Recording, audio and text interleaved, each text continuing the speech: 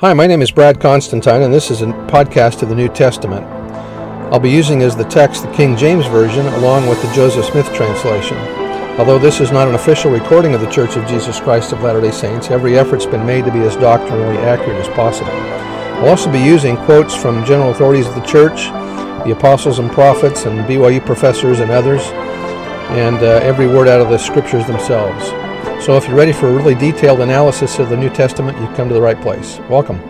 Hi there, welcome back. This will be for 2 Thessalonians. We'll start with chapter 1, obviously. The audience for this is that Paul wrote this about AD 50 or 51. The similarities between this letter and 1 Thessalonians are so strong that many believe that they were written within 6 months of each other.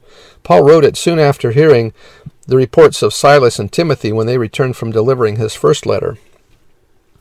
The heading to the chapter 1 reads, "At his second coming the Lord Jesus will take vengeance upon the ungodly."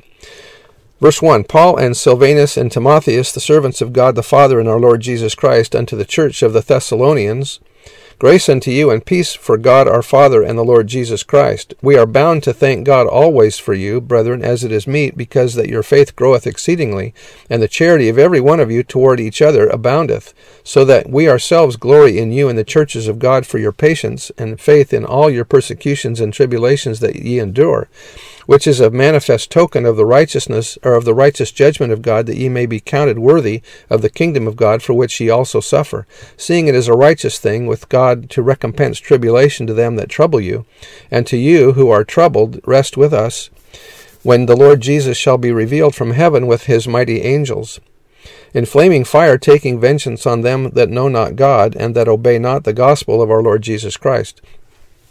Notice that they do talk a lot about the second coming, even back shortly after Jesus died. Remember that the second coming will be seen by everyone on both sides of the veil. So that may be why he's mentioning it too, is that they're going to see the second coming one way or the other.